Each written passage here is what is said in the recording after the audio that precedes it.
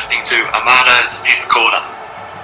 The longest premiership drought in football history is over. For the first time in 72 years, the Swans are champions of the AFL. Adelaide United have finally reversed the curse and laid to rest those ghosts of grand finals past. Bottom in November, premiers in April, champions in May. The fairy tale is now complete, and after once being the worst franchise in Australian sporting history, the Sydney Kings, with an unprecedented three-peat, have become Australian sporting royalty. Thurston to choose from with Coote. He hits it, he's got it! He's got the field goal! He's got the premiership! He has gone from a captain to a legend, and probably rugby league immortality. Oh, they scored to the home! They've gone back to back!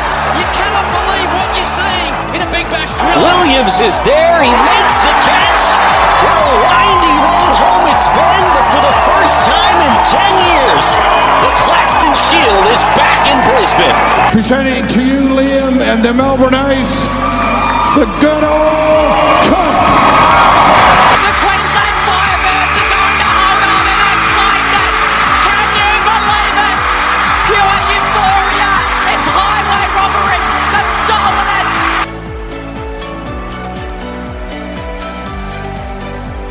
What's up, everyone, and welcome to episode 4 of A5Q. It's great to have you here today, and today is a massive milestone for me and for A5Q. I'm so excited. I have mentioned previously that I am keen to get some guests on the show, and today I've got one. It's my first ever guest on the show, so forgive me for being really pumped and excited for this one, but today, a very special guest. It's Dustin Fletcher. Yes, the Dustin Fletcher, the 400 gamer for the Essendon Football Club. This guy was amazing to talk to. I was very, very lucky to have a chat with him. He is, not only was he a great footballer, but he was a lovely guy to talk to, and I really hope you enjoy this chat. He talks about his life just in general, not just his football life, but his life. He talks about his father, who also played for Essendon back in the day.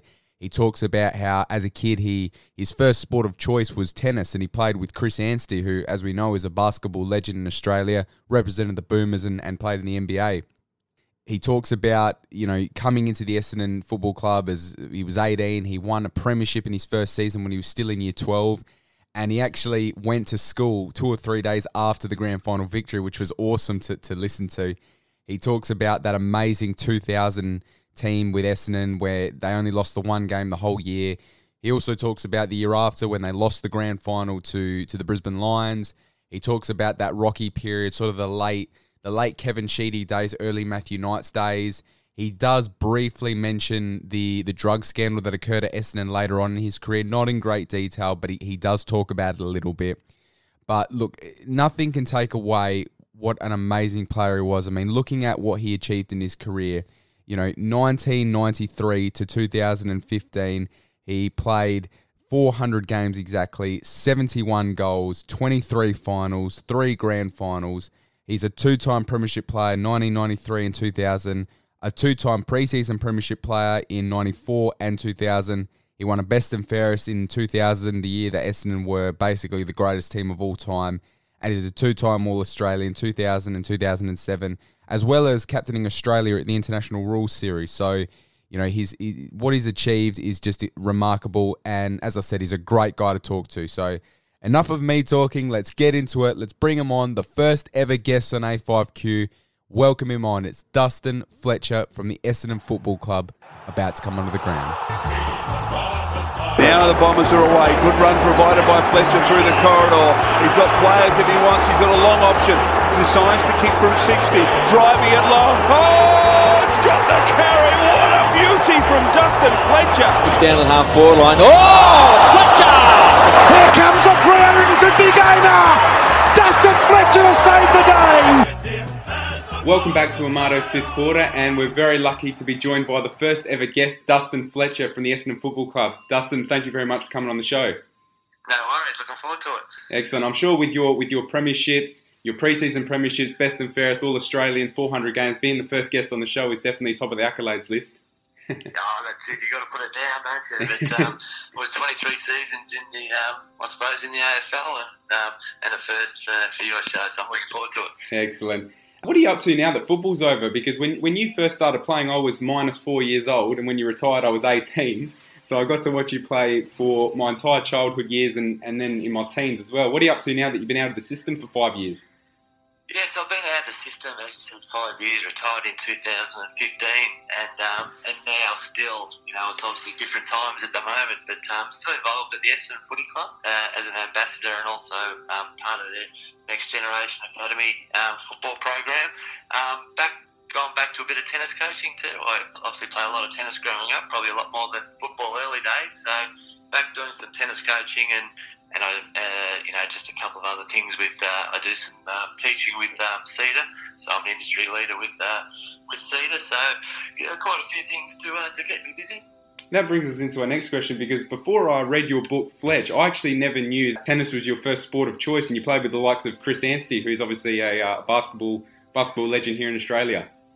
Yeah, played with Chris. Obviously, we've actually followed similar paths, really. We both played tennis from the age of 10 through to sort of 17, and I obviously started getting the footy out more at sort of 16, 17, and Chris was the same. He never played basketball all through those junior days and didn't start till he was about 18. So he went on to have a fantastic career in the NBA and played in Europe and played for Australia, and then I obviously chose, in the end, football. And played a lot with Chris. We were undefeated for quite some time in the doubles.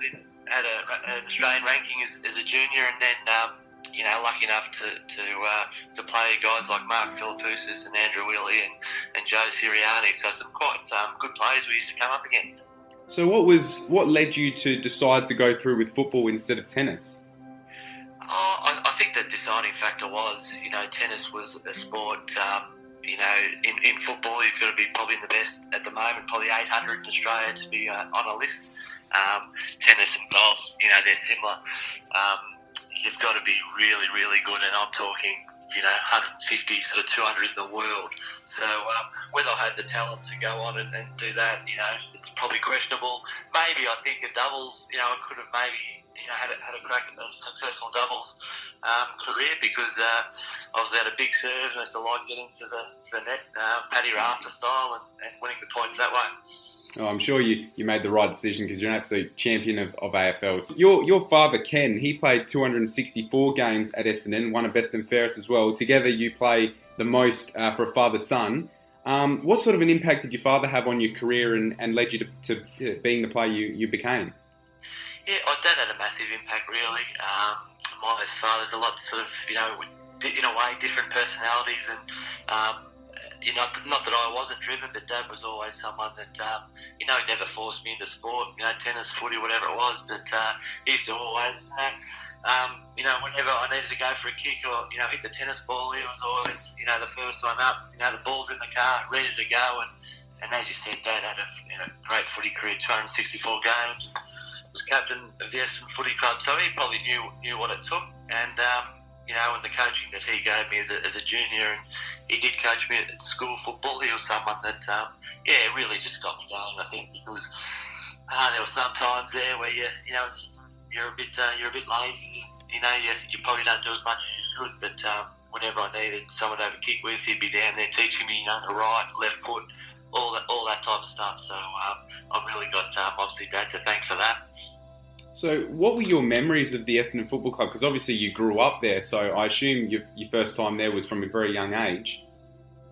Yeah, well, memories, early days. I was born in 1975, and obviously Dad played from about 68 through to about 1980. So early days, memories were we'd go with, obviously the family would go, and I only remember sort of the last bit, obviously, of Dad's career when I was mum, because I had a younger brother and an older sister, and we actually used to get put in the creche for the first half of the football, and all I remember is trying to, you could hear the noise, you knew what was happening, but you weren't 100%. But as soon as that siren went for half time, and the players would come into the rooms, and then they'd go out, they'd basically just leave the rooms open for the players' wives and girlfriends and the kids, and we'd absolutely run amok. We'd steal all the lollies, we'd kick the footies round, and that's they're my memories. But great memories. Like the Essendon Footy Club to me was, I knew sort of Kevin Sheedy as a 5-6-year-old. I knew Bruce Reid, the doctor. I knew a lot of people. As a young fella going to the footy club. Did that make it easier to come into the AFL system, being in an environment that you were comfortable with? Yeah, I think it did. I think, as I got a little bit older too, I probably realised, I used to go down to training and watch training and obviously go to games every week. So I probably had that knowledge of, in a way, what pre-season looked like and the hard work that the players did put in. And in saying that, as I said, I was very lucky, when I first started in 1992 in that pre-season, guys like Mark Harvey and, Mark Thompson, Gary O'Donnell, obviously Tim Watson came back that year. So I sort of knew these guys, not overly well, but, they knew who I was. And when I first got down there in that pre-season of 92, it was a lot easier. As you said, you were selected in the 92 national draft. 1993 was your first season with the Baby Bombers, as they were known. Your first game was the round 2 draw against Carlton. And as far as I'm aware, I believe you were expected to start on the bench, and then Sheedy put you in the ruck against Justin Madden. No big deal. No major surprises here at the MCG. Paul Salmon is out. Dean Wallace is in. And young Dustin Fletcher is going to take the opening bounce for the Bombers, up against the Blues veteran in Justin Madden. Yeah, well, he rang me. She was quite smart about it, actually, because and I was just going to play school footy that year at 93. They were going to let me play school footy and a few games in the reserve, so I didn't expect to be playing, senior AFL football that year. So he rang on the Thursday night after match committee. It was quite late. I was actually in bed, so I think he'd had a few red wines after the match committee, and basically said, "You're going to play this week." And I was obviously excited. He said, "You're going to start on the bench, so we'll get you into the game and we'll be fine." And I drove into the game on the Saturday. Well, Mum actually drove me in. I didn't have my licence by this stage. I was 17, and I remember doing the warm up. Just going through all the warm up, team meetings, all that type of stuff. And we're about to run out. We jogged out, and I actually had my tracksuit top on because I was starting on the bench. And Sheeds waved me down the race, and he said, "We're going to change things up just a little bit. We're going to put Paul Salmon from the ruck to full forward because I think he can go well there, and you're going to start in the ruck." So you can imagine what was happening there, going through my head, all the thoughts and whatever else. But I managed to actually get my hand on that first hit out against Justin Madden. But in the end, I didn't last too long in the ruck, which was a good thing because I don't think I would have got 400 games playing in the ruck until now. Because you as a junior, you were a forward, weren't you? Yeah, I played, I suppose like most kids, whether it be football, soccer, you like to be the striker or the full forward, and I was no different. As I said, I was quite tall, at school, and I enjoyed a little bit lazy, probably centre-half forward I didn't enjoy as much. I like full forward where you can take a mark and you knew you could kick a few goals and celebrate sort of that way. So, so I was full forward at school, a little bit of centre-half forward, but the odd, pinch hit in the ruck, but I never in my life did I play fullback or in the back line. So was it Sheedy that sort of made you into that defender you were? Because you're known as Inspector Gadget, the long arms, the long legs. Was it him that sort of made you become that defender? Yeah, it was. There's no doubt it was because, again, you look now in the league, there's not too many. There's probably one, Harris Andrews, but there weren't too many fullbacks that were 6'5", and they basically played in the back line. So so I struggled. In the early days, my learning was on the MCG at sort of 2:30 on a Saturday. I'd never played fullback in my life. Even kicking in, I never kicked in my life, and I used to kick in, all the time as a fullback. So I learned a lot in those, couple of years. And you've only got to go through some of the plays. Ablett, Modric, Dunstall, Lockett, Kernahan, Carey, Longmire. There were some good full forwards, when I started. So those first couple of years, I really learned a lot about football, and that did help, hold me in good stead for the next part of my career. And just going back to your first season, you played 17 games, and in that season, you played on the likes of, as you said, Dunstall, Lockett, Modra, Ablett, these sort of guys. I wouldn't mind taking you back to the 93 prelim That was a remarkable comeback from Essendon. I think you were 40-odd points down at half-time. You were playing on Tony Modra. Did you believe coming into that half-time huddle that you guys could still come back and win? Or was it very much gee, we're in a whole lot of trouble here? Essendon are home in the preliminary final. And next week we'll be playing Carlton. It's been one of the most remarkable games in the long history of this great game. To be 7 goals behind at half-time. That's it. Yeah, probably, I probably wasn't...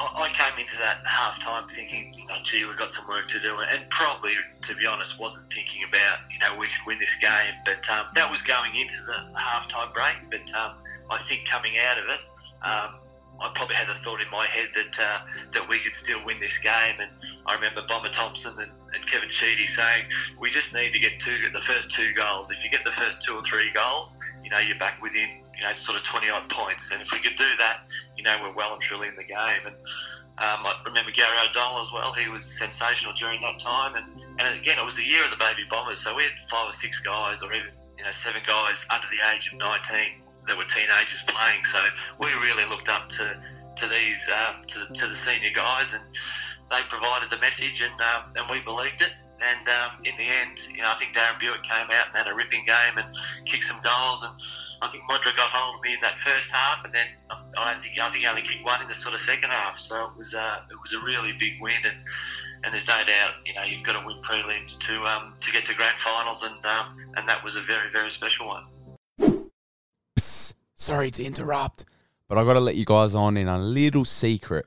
Now, truth be told, this interview here with Dustin Fletcher was actually recorded a long time ago. So we sat down and had this chat. I reckon it would have been, I reckon it would have been probably July, August last year that I sat down and had the chat with the great man. And the reason why it has taken me 6 or 7 months to actually upload this to you guys is because I wanted to build a range of interviews. I wanted to have, a big sort of list of multiple athletes from multiple sporting codes here in Australia ready to go and have a bit of a platform ready. Another guest I've had on the show is Eugene Galekovic, one of the greatest A-League goalkeepers of all time, won 2 championships, one with Melbourne Victory and one with Adelaide United, won 4 Goalkeeper of the Year awards, went to 2 World Cups as well, never actually played in a World Cup, but was a part of 2 World Cup squads for Australia. And I sat down and had a chat with him. Now, that episode will not be available for a couple of weeks, but because I'm feeling, generous today, I'm going to let you guys listen to a little snippet of it. So enjoy it and stay tuned, because in a couple of weeks, the full episode will drop. Here it is. I played 1 year at Gippsland Falcon. That's where I started it, and I went to South Melbourne for 3 years.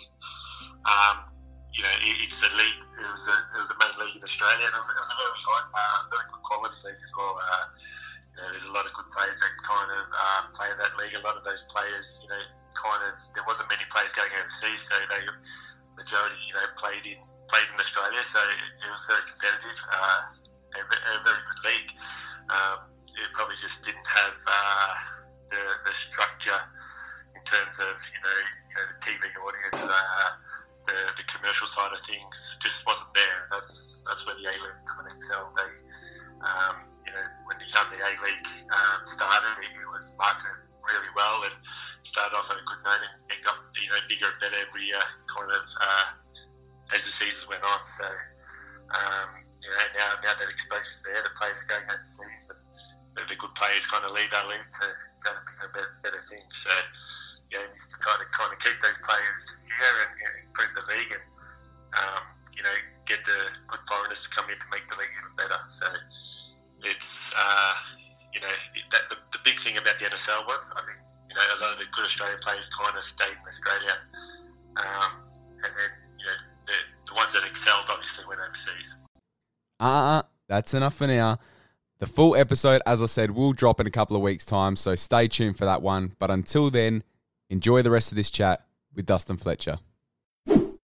And what's it like as a young 18-year-old to walk on the ground grand final day? What is that like? You were able to do it 3 times in your career. Can you explain what it's like to be in the tunnel and come up the race with 100,000 people screaming on grand final day? Kevin Sheedy has done it again for the Bombers. There's the bounce, Somerville, and there's the siren. victory for the Bombers. And now Polly will present the Premiership Cup. Foster's AFL Premiership 1993.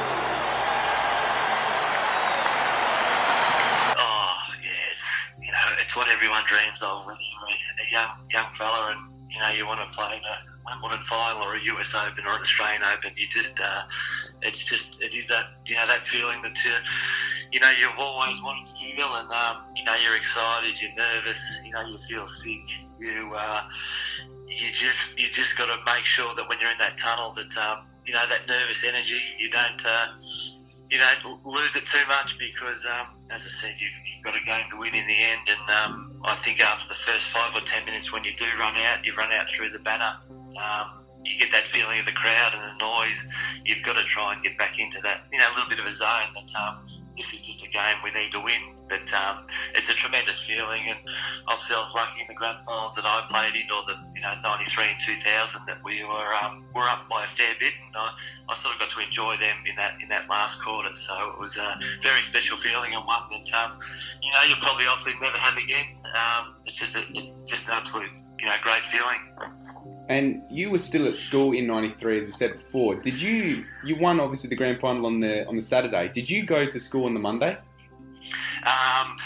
I did. What did I do?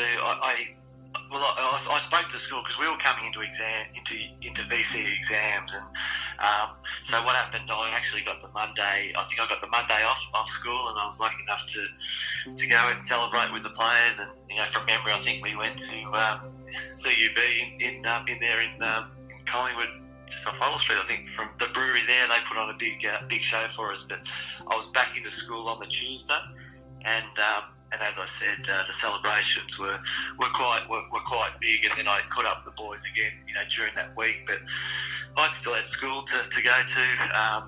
VCE was sort of coming up, and I wanted to try and do well in school. So I tried to get the best of both worlds, but it was tough. Did you go to school on the Tuesday with your premiership medal around your neck?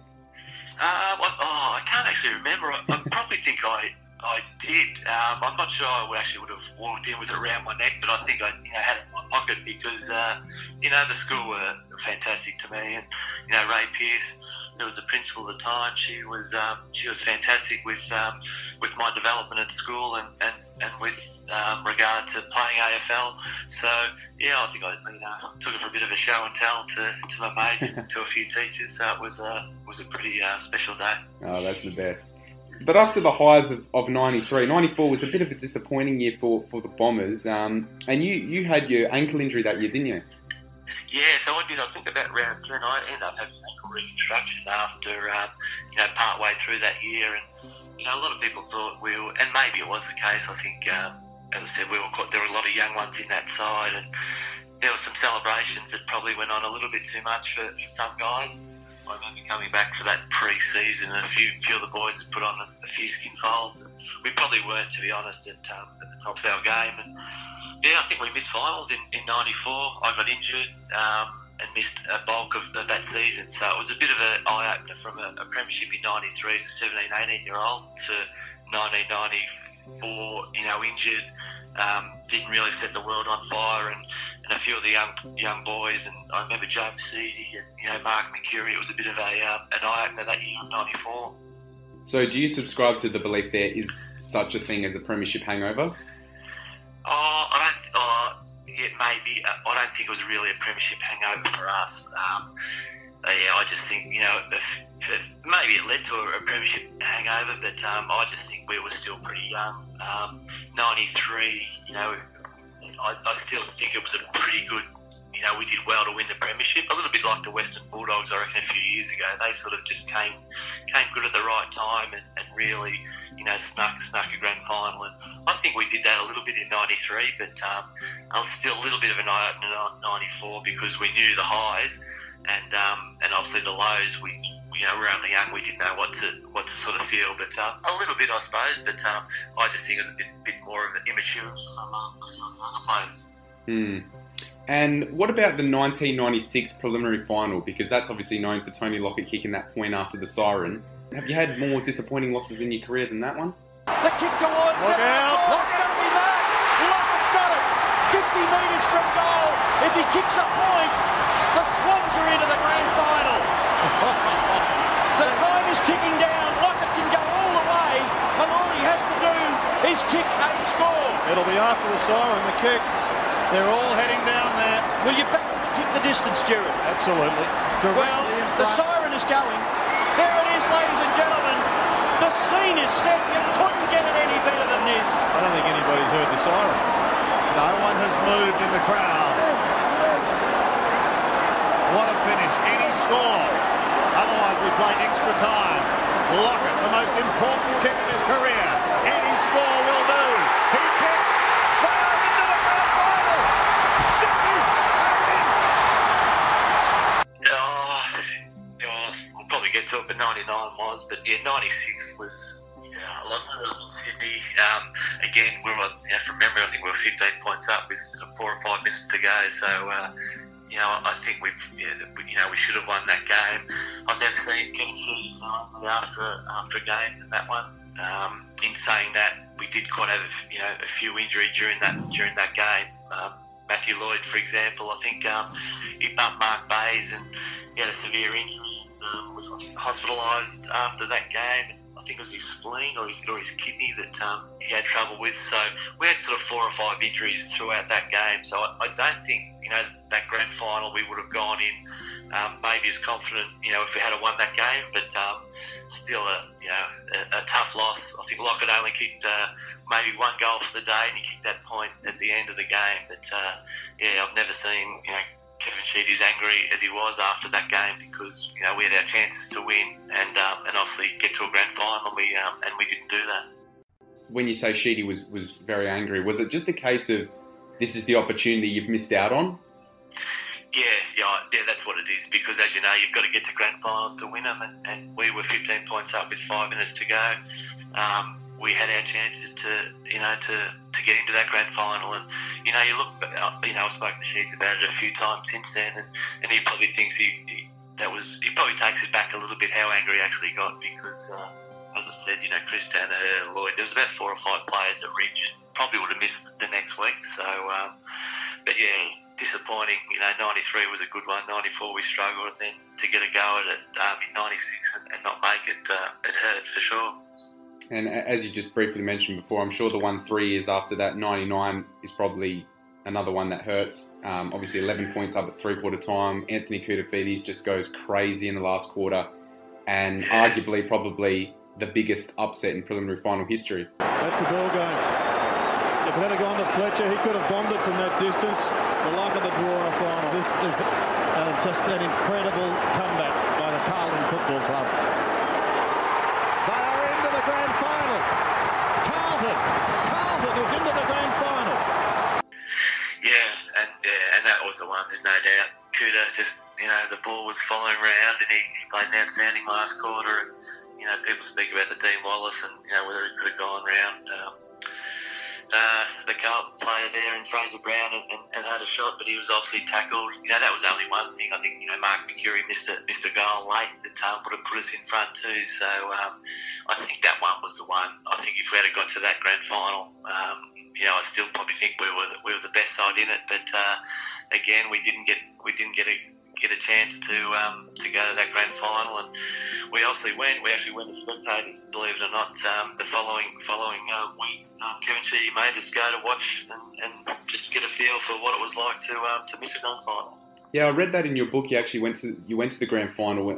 How tough was that to watch it? Like to watch, particularly when you see Carlton run onto the ground, and is there a sense of that should be us? Oh, no doubt. And we met, I think 2 hours before the game across the road at a cafe, and it was basically like a team meeting, like we were playing. And we walked across together, the 20, 25 or so players in that squad. You can imagine the crowd. Both supporters absolutely giving it to us because obviously Carlton and then North Melbourne, I think it was. And it was tough. We sat up right up the top of the southern stand as a bunch of players. Not a good feeling, knowing that you could have been out there playing in it. And, I thought we probably could have won that one. And then the siren sounded. We walked back across to the restaurant and sat there in another meeting for about half an hour and 40 minutes and Sheeds basically said, we're not going to speak again about this until we get back into pre-season, and the players knew what they had to do. After that meeting, we came back in a really good shape for the 2000 pre-season, and obviously that season went really well. But that was the hardest one I've had to take in my career for sure. Do you think that led the foundation for being what, in my opinion, I think the Essendon team of 2000 is the single greatest team of all time? One lost the whole year, and you basically just dominate the competition, win the premiership, pre-season premiership as well. You win a best and fairest and All-Australian, and arguably your best season. Do you think that 99 preliminary final loss sort of helped that 2000 season a little bit? Yeah, I did, and obviously, it did. John Quinn, we had our fitness guru, John Quinn, who came from an athletics background. We started that 2000 season, really well, and got to, I think, a few games in, and I remember John Quinn came up and said to a few of the players, he didn't understand football, the game itself, sort of that well, but he just wondered why he used to sing a song after every game. Because, with him in the Olympics and that was, the Olympics for him was the grand final, and he said, why would you sing the song after every game when you're not even in the Olympic final or in the grand final? And from then on, the players, we actually didn't even sing the song after we won games, which was really weird because it was just a known thing. Then you come in, you sing the song with gusto, and you get up and about, but we didn't sing the song. We made a sort of pact that we won't sing the song until we win the grand final, and that was the case. It worked out pretty well, but just a special year. I think average winning margin of 38 to 40 points each week. We had a lot of strong players in that side. Mark Johnson, Jason Johnson, Dean Solomon, Damien Hardwick, Barnard, Wallace. It was just a really, really strong football side. Referee says, fellas, take a break. It's half-time. Hey everyone, I just want to say a very big thank you to those who have engaged with A5Q. I really do appreciate all the support. I trust you're enjoying delving into all things Australian sport, and hopefully you will continue to stick around. It would be a massive help if you could please do me a solid. Subscribe to the podcast and hit me up with a rating and a review. Gaining as much positive feedback as possible helps boost my visibility, and it allows the podcast to be seen by other Australian sports tragics out there. There are many ways you can pledge your support for A5Q, such as checking out my YouTube and social media platforms including Facebook, Instagram, Twitter and LinkedIn, where I post Australian sports content regularly. Also, if you're in need of some fresh threads and you're deciding what designer brand to wear next, head over to Redbubble where you can purchase an Amato's 5th quarter t-shirt or jacket. There are also magnets, stickers and pins. Please note the prices are set by Redbubble. These are just some of the ways you can help me in making A5Q the best Australian sports platform out there. Now enough of that, let's get back into it because the second half of A5Q is about to get underway. And were you nervous coming into the 2000 grand final? Because there would have probably been a lot of pressure that you've obviously been this incredible team. You've only lost the one game. Was there pressure in the grand final, particularly in the first couple of minutes when David Neitz took that mark on you? Was there that extra pressure you've got to win this? Yeah, there was. I felt a little bit, to be honest. I played on, obviously, Alistair Lynch in Kernahan, Neitz and Lynch in grand final, so some pretty good players that you were coming up against, and obviously Stephen Kernahan got hold of me in 93, so from an individual sense I wanted to try and have a really good grand final, and David Neitz took the first mark and he spun round, he missed the first one, and that probably made me feel a little bit better, and as the game went on I actually felt more confident, had a reasonable game, not a great game, but did my bit. But in saying that though, we were pretty confident that we were going to win that grand final. And as I said, in the end, it was just a really good game of football, and we were too strong.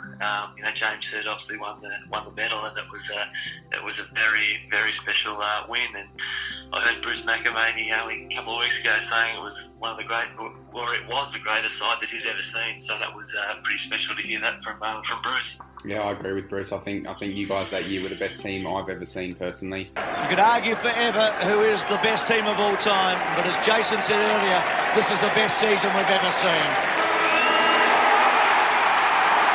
Kevin Sheedy joins Dick Reynolds as the most successful club in over 100 years at this famous club. And they have won their 16th premiership.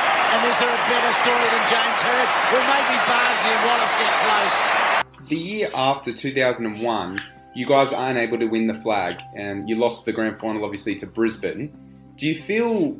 I mean, obviously, you won a premiership in 2000, so I'm sure you're very grateful to be a two-time premiership player. But do you ever look at that and think we probably could have three-peated, or at least won another one?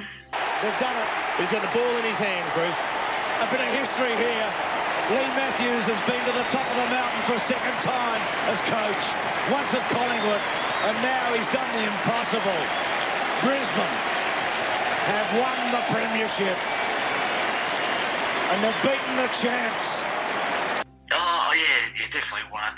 Whether it be, I think it was 99-1, really.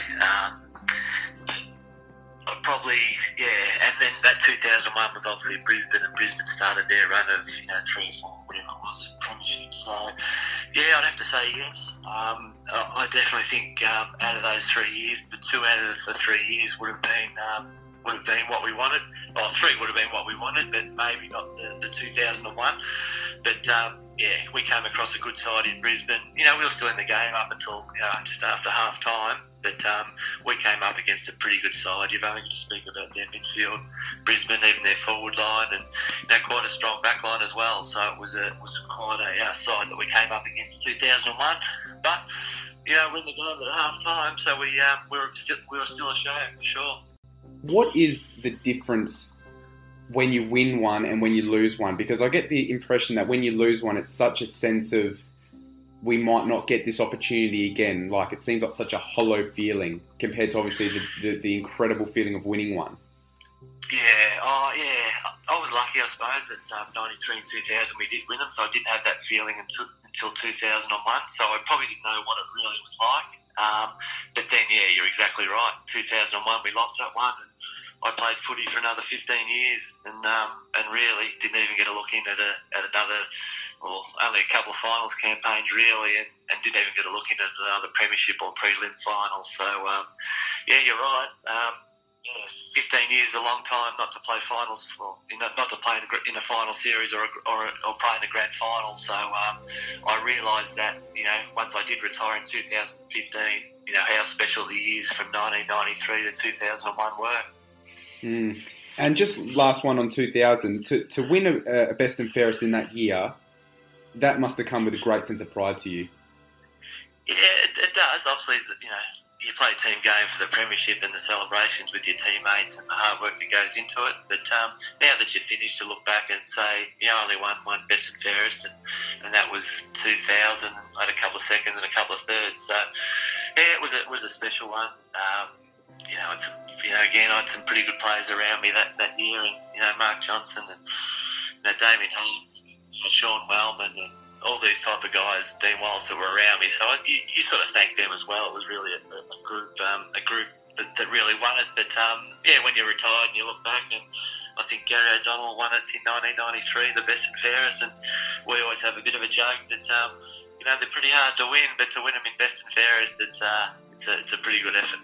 And then the years after sort of that reign of Essendon 2001, after that grand final loss, 2002 you finished 5th, 2003 8th, 2004 8th, and then you start to really go down the ladder. You missed the finals 05, 06, 07. 2007 in particular was a really good year for you personally, All-Australian. It was the year you kicked that massive 80-metre bomb against St Kilda. And Matty Lloyd, will he load up with the left? Well, there's nothing to kick to inside forward 50. A lot of numbers back for St Kilda. He's gone to Dustin. He's gone to Torp.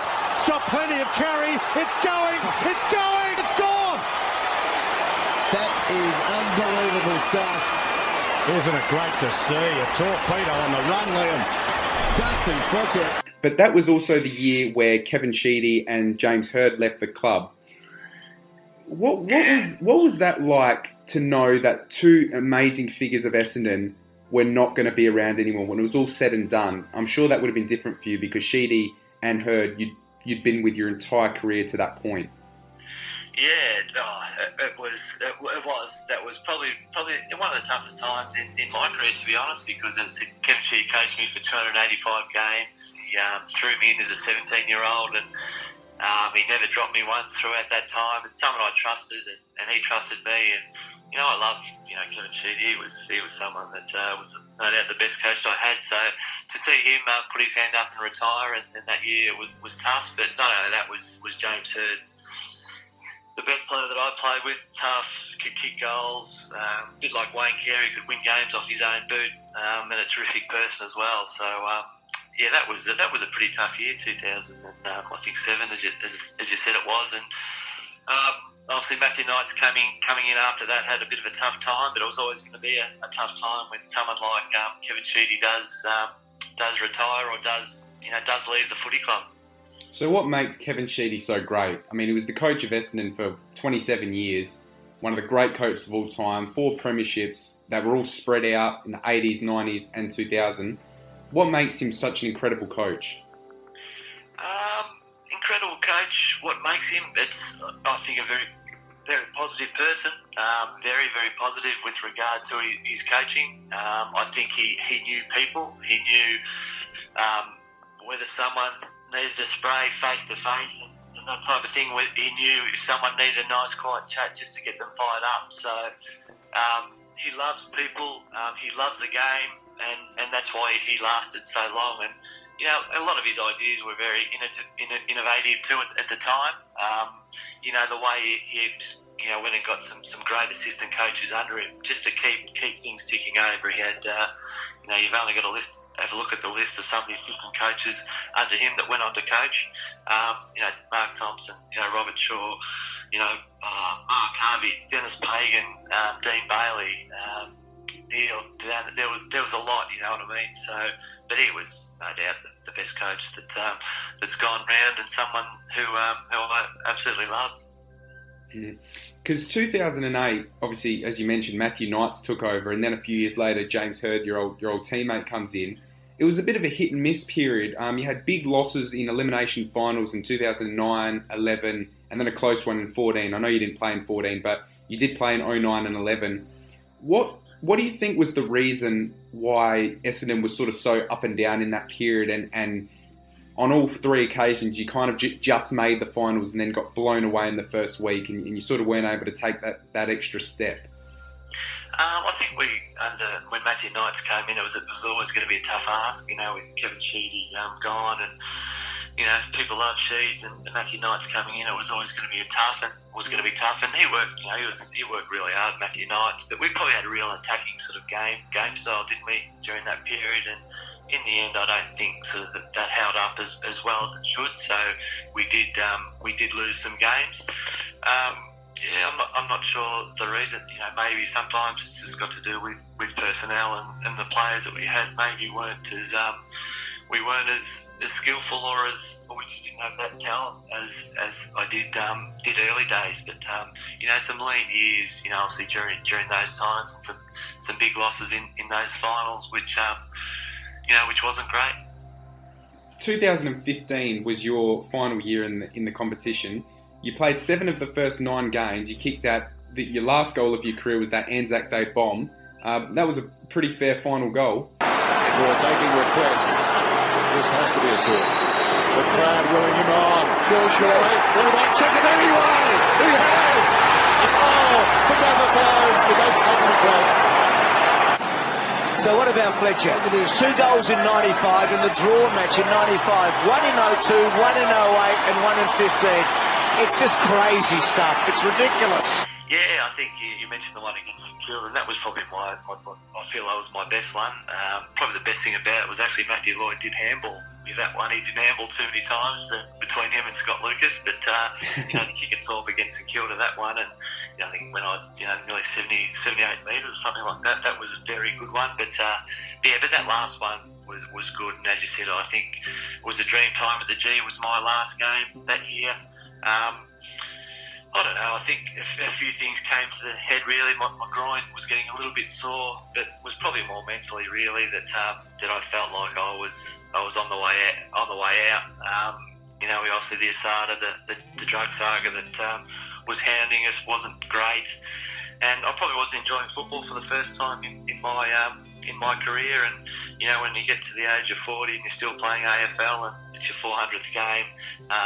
I basically probably knew in my head I wasn't going to play any games after that game. So, maybe. I don't think, I think my groins, to be honest, probably could have got me through a few more games, but it was more mentally that, I probably had in my head that I was done. Give some younger players a go and maybe step out, and that's how it worked out. Because I remember watching your 400th game. I was 18, as I said at the time, and just in awe of a 40-year-old man still out there and still playing very, very well. Is 400 games, is that something you looked at the time and thought, wow, this is amazing? Or is it something that now you've been out of the system for half a decade already that you look back on with a great sense of I'm so glad and proud I've done that? Yeah, I think I'm glad now that I've done it. That once I have finished, and I remember I got to when Matthew Lloyd was at the club and was helping Joey Danaher with the goal kicking, and I was having a bit of a poor run about. I think it was about 370 odd games, and I remember saying to Lloydie out on the track one day, I went out a word to him. I said, Lloyd, if I get dropped in the next couple of weeks, I reckon I'm gonna throw it in because I'm not going to play reserves grade footy at the age of 39 or 40 and running out there in the reserves, and I didn't really want to do that. And he said to me, he goes, mate, I'd keep going from the individual sense. He said, I retired a little bit early. I think I should have kicked 1,000 goals and played a couple more years, and it's something I do regret. Once he said that to me, I thought, I'm going to have a go at playing 400 games, and in the end it worked out well. I just got there, 400 games on the dot, and that was that. Oh, sorry guys, I have to take one more break for 3/4 time to show you. I can't resist. I can't help myself. I'll show you a little last snippet of the Eugene Galekovic interview and just a last reminder that it will be coming in full in a couple of weeks' time. So here it is. Everything, before that game was, all those little things kind of were going against us. I think we had a league game just before that game, and they flew to Adelaide in a private jet really early, maybe 4 or 5 days before the game, really fresh. The momentum just got us through that game, and we win 3-0 at home. And going over there, you don't feel safe 3-0, especially going to a country like Budnjikor. A long flight. I think it took over 30 hours to get there, and we're about transiting in 4 different countries. And when we got there, I remember it just being really hostile. The crowd was on top of us, never stopped. Every time the ball went out, they just put the ball back in straight away.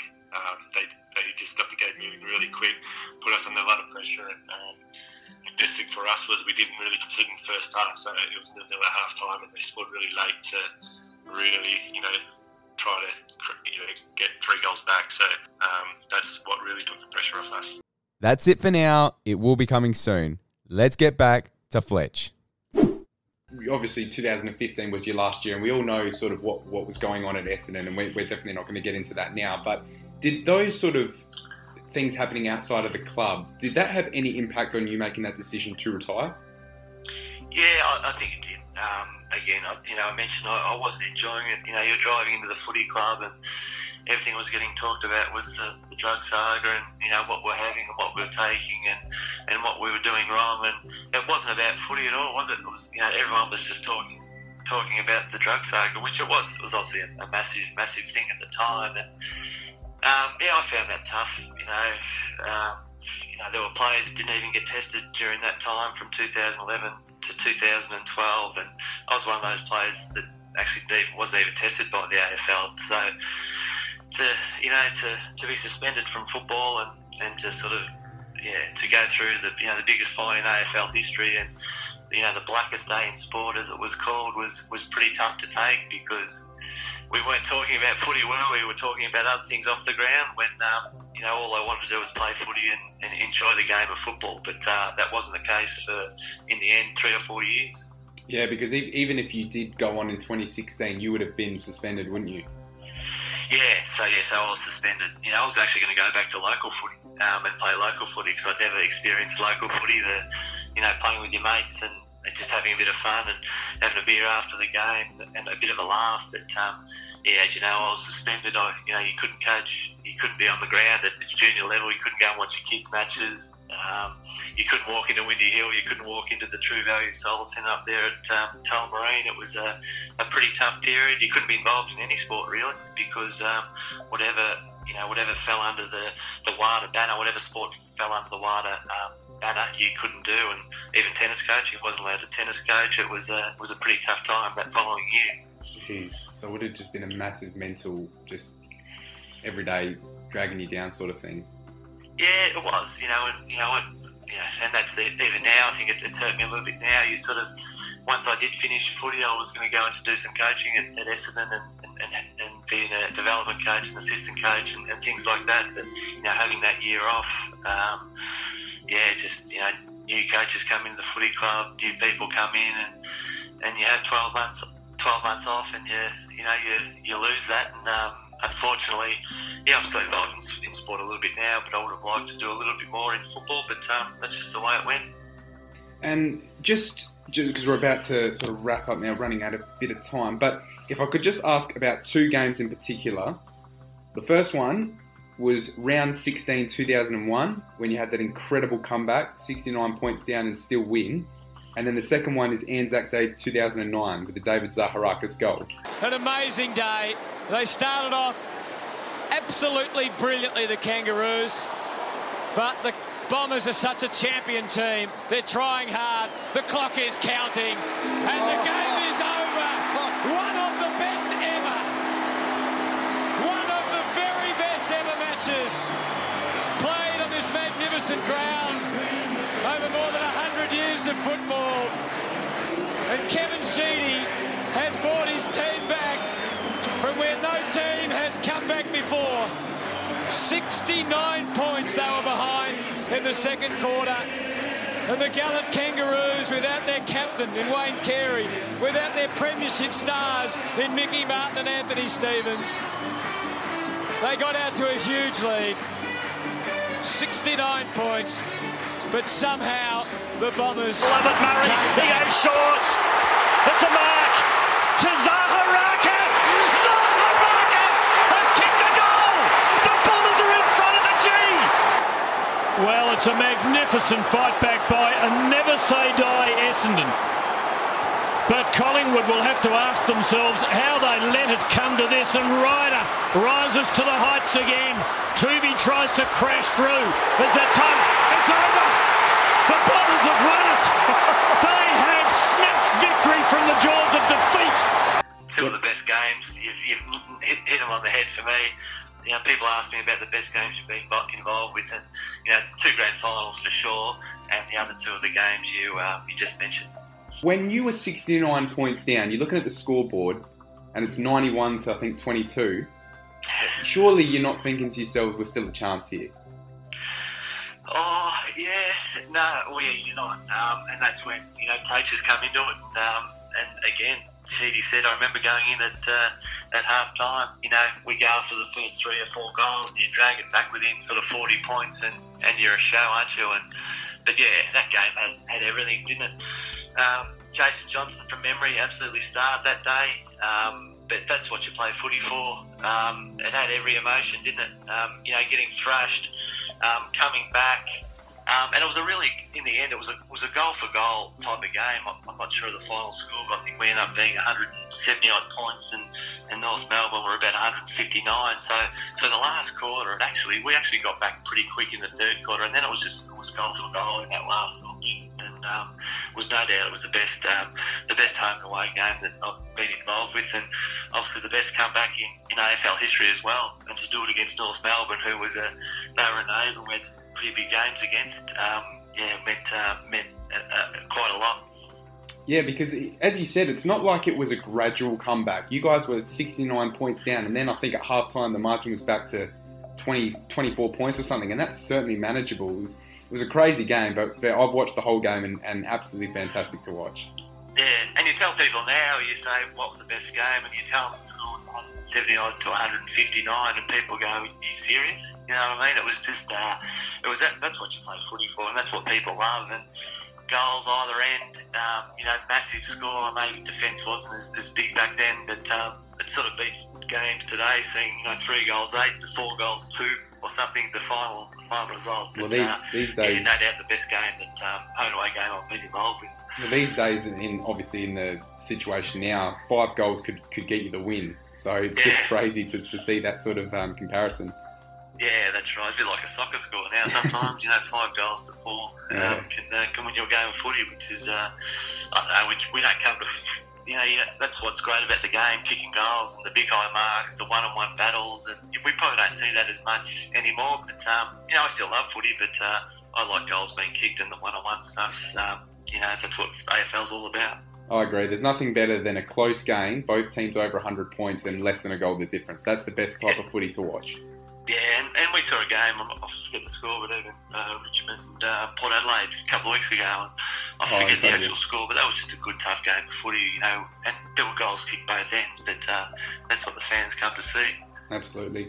And just lastly on the Anzac Day game 2009, where were you when Zaharakis kicked that goal? I was actually at centre-half back, so I was actually closer up. I was actually near the centre, and still remember it vividly. I think from memory, might have been Jason Winderlich got it to Lovett Murray or Heath Hocking, and they got it to Dave Zaharakis, and for him to kick his first goal in AFL footy in that game. And I remember the rain too. The scene was set. I reckon it only rained 15 or 20 minutes in that last quarter when we were coming back, but from a pure excitement point of view, that was an unbelievable game. And Anzac Day games are very special for obviously a couple of reasons. That the Essendon and Collingwood were big rivals, but more for the fact that what we can do for the returned servicemen and how we can you sort of just help them raise some money on that particular day. But that was a very, very good game, and again to beat Collingwood, it doesn't get any better than that by a close margin. Absolutely, and I think that's still the best Anzac Day game of all time for mine. That was great.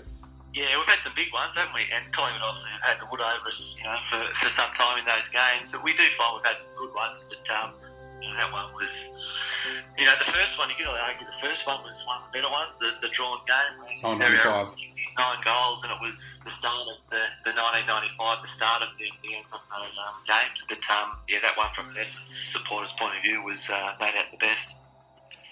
And just as we're just about to wrap up now, I wouldn't mind just asking 3 real quick questions. Yep. Who is, and you've already briefly mentioned it, but who is the best player you've ever played with and why? Who's the best player you've ever played against and why? And I probably don't need to answer this question, but who is the best coach you've ever played under and why? Yeah, James Hird, and not for the reasons that he kicks goals and was a centre forward, full forward type. I just think he was tough. He won games off his own boot. The best player, it's probably down to Lockett, Dunstall, Ablett, but for some reason I go to Gary Ablett, obviously senior, just someone who could do anything.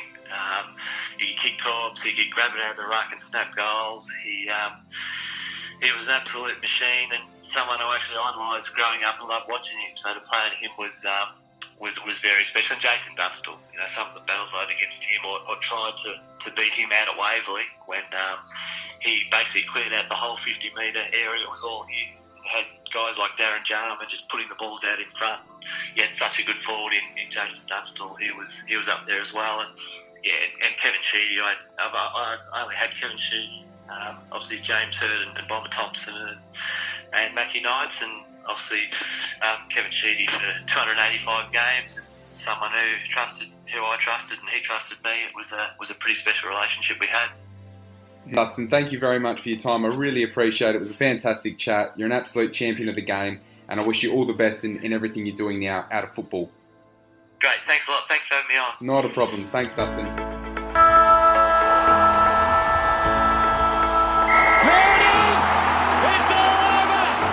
And that's a wrap. Thank you to everyone for tuning into A5Q. Don't forget to spread the word, subscribe, leave a rating, check out my YouTube, Redbubble and socials. Links down below. Until next time, old sport.